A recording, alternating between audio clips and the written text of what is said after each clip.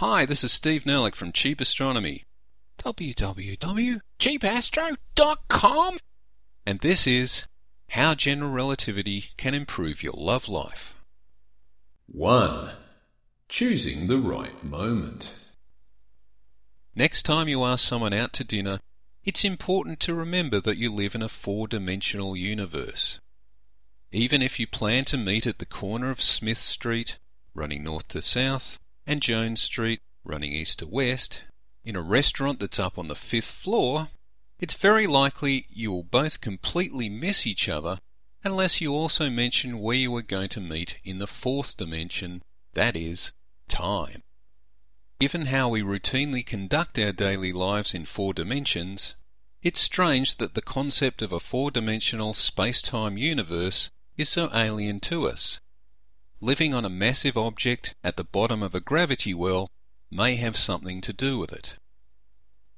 2. The gravity of the situation. Between a scattering of suns and planets, the universe contains huge tracts of what I'm going to call fairly empty space, being a dark, almost vacuum, with a shadowed temperature of less than 4 Kelvin, a few random photons and protons, and only the faintest hint of microgravity. Most places in the universe are fairly empty space. Homo sapiens' casually expressed law that what goes up must come down doesn't apply in most places in the universe. In most places in the universe, what goes up, goes up. On Earth, the tendency of upwardly mobile inanimate objects to reverse course in mid-flight and return to the surface is more than a bit unusual.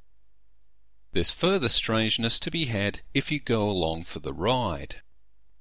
If you launch in a rocket along the kind of parabolic curve that would be followed by a cannonball fired up from the Earth's surface, you will be pushed back into your seat by G-forces on the way up, but as you reach the top of the curve and then start to fall back down again, you'll be weightless. And even though the rocket appears to be accelerating all the way down to the surface, you will stay weightless until you hit the ground.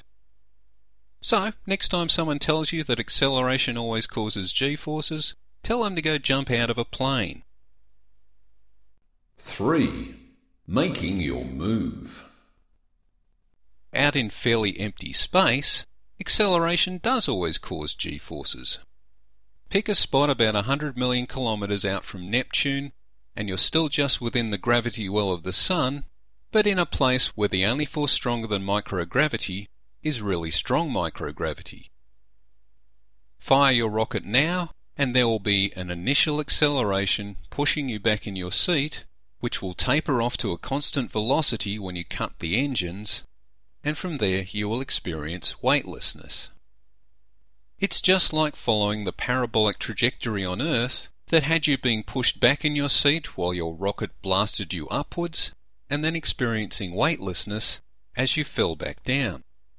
Weightless until the very end when you slammed back to the surface.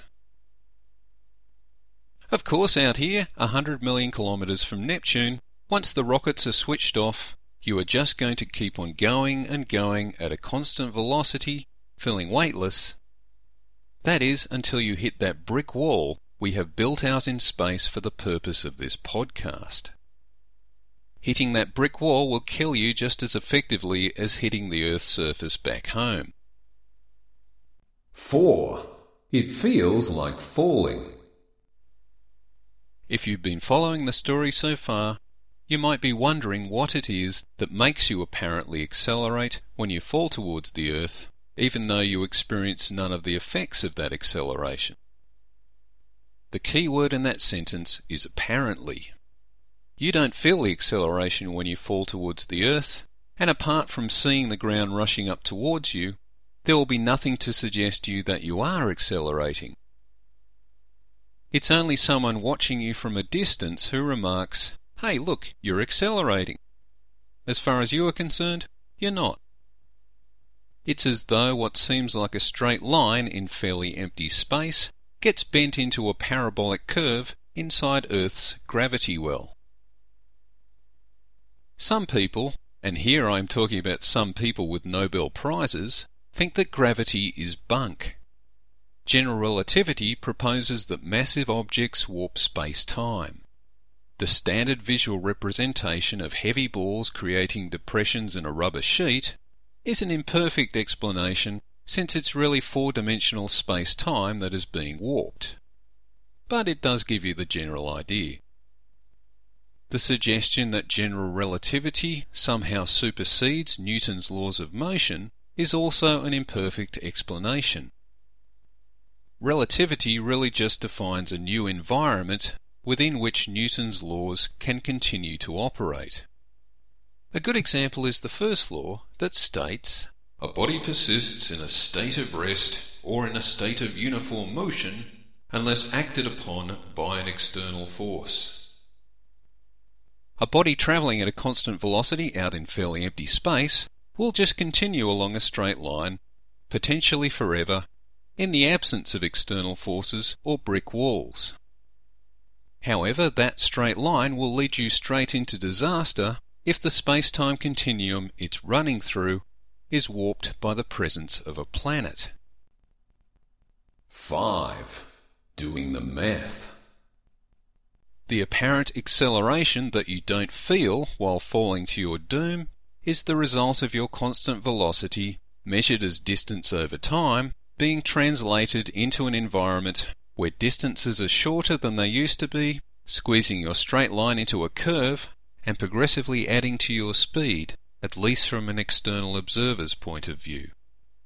The apparent effect of gravity on time also has an accelerating effect on your speed, at least from an external observer's point of view.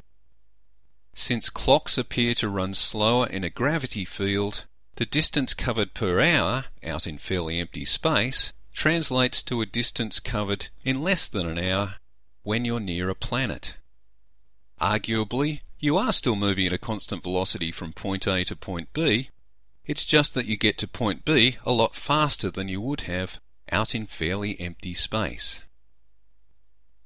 Okay, so I may have glossed over some fairly complex mathematics here and provided an imperfect explanation myself, but you get the general idea.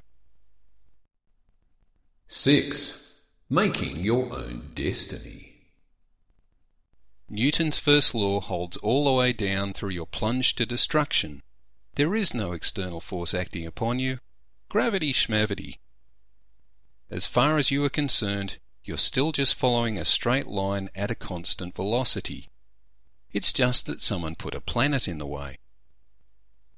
In fact, your only chance of survival in this scenario is to evoke an external force, like firing your retro rockets. This moves you off that straight line to destruction, and you can make your own destiny from there.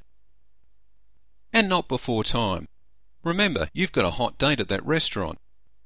Wear something nice, get them talking about themselves, and look like you're making an effort. You'll do fine. Thanks for listening. This is Steve Nerlich from Cheap Astronomy, www.cheapastro.com. Cheap Astronomy offers an educational website that helps you see through a glass cheaply. No ads, no profit, just good science. Bye.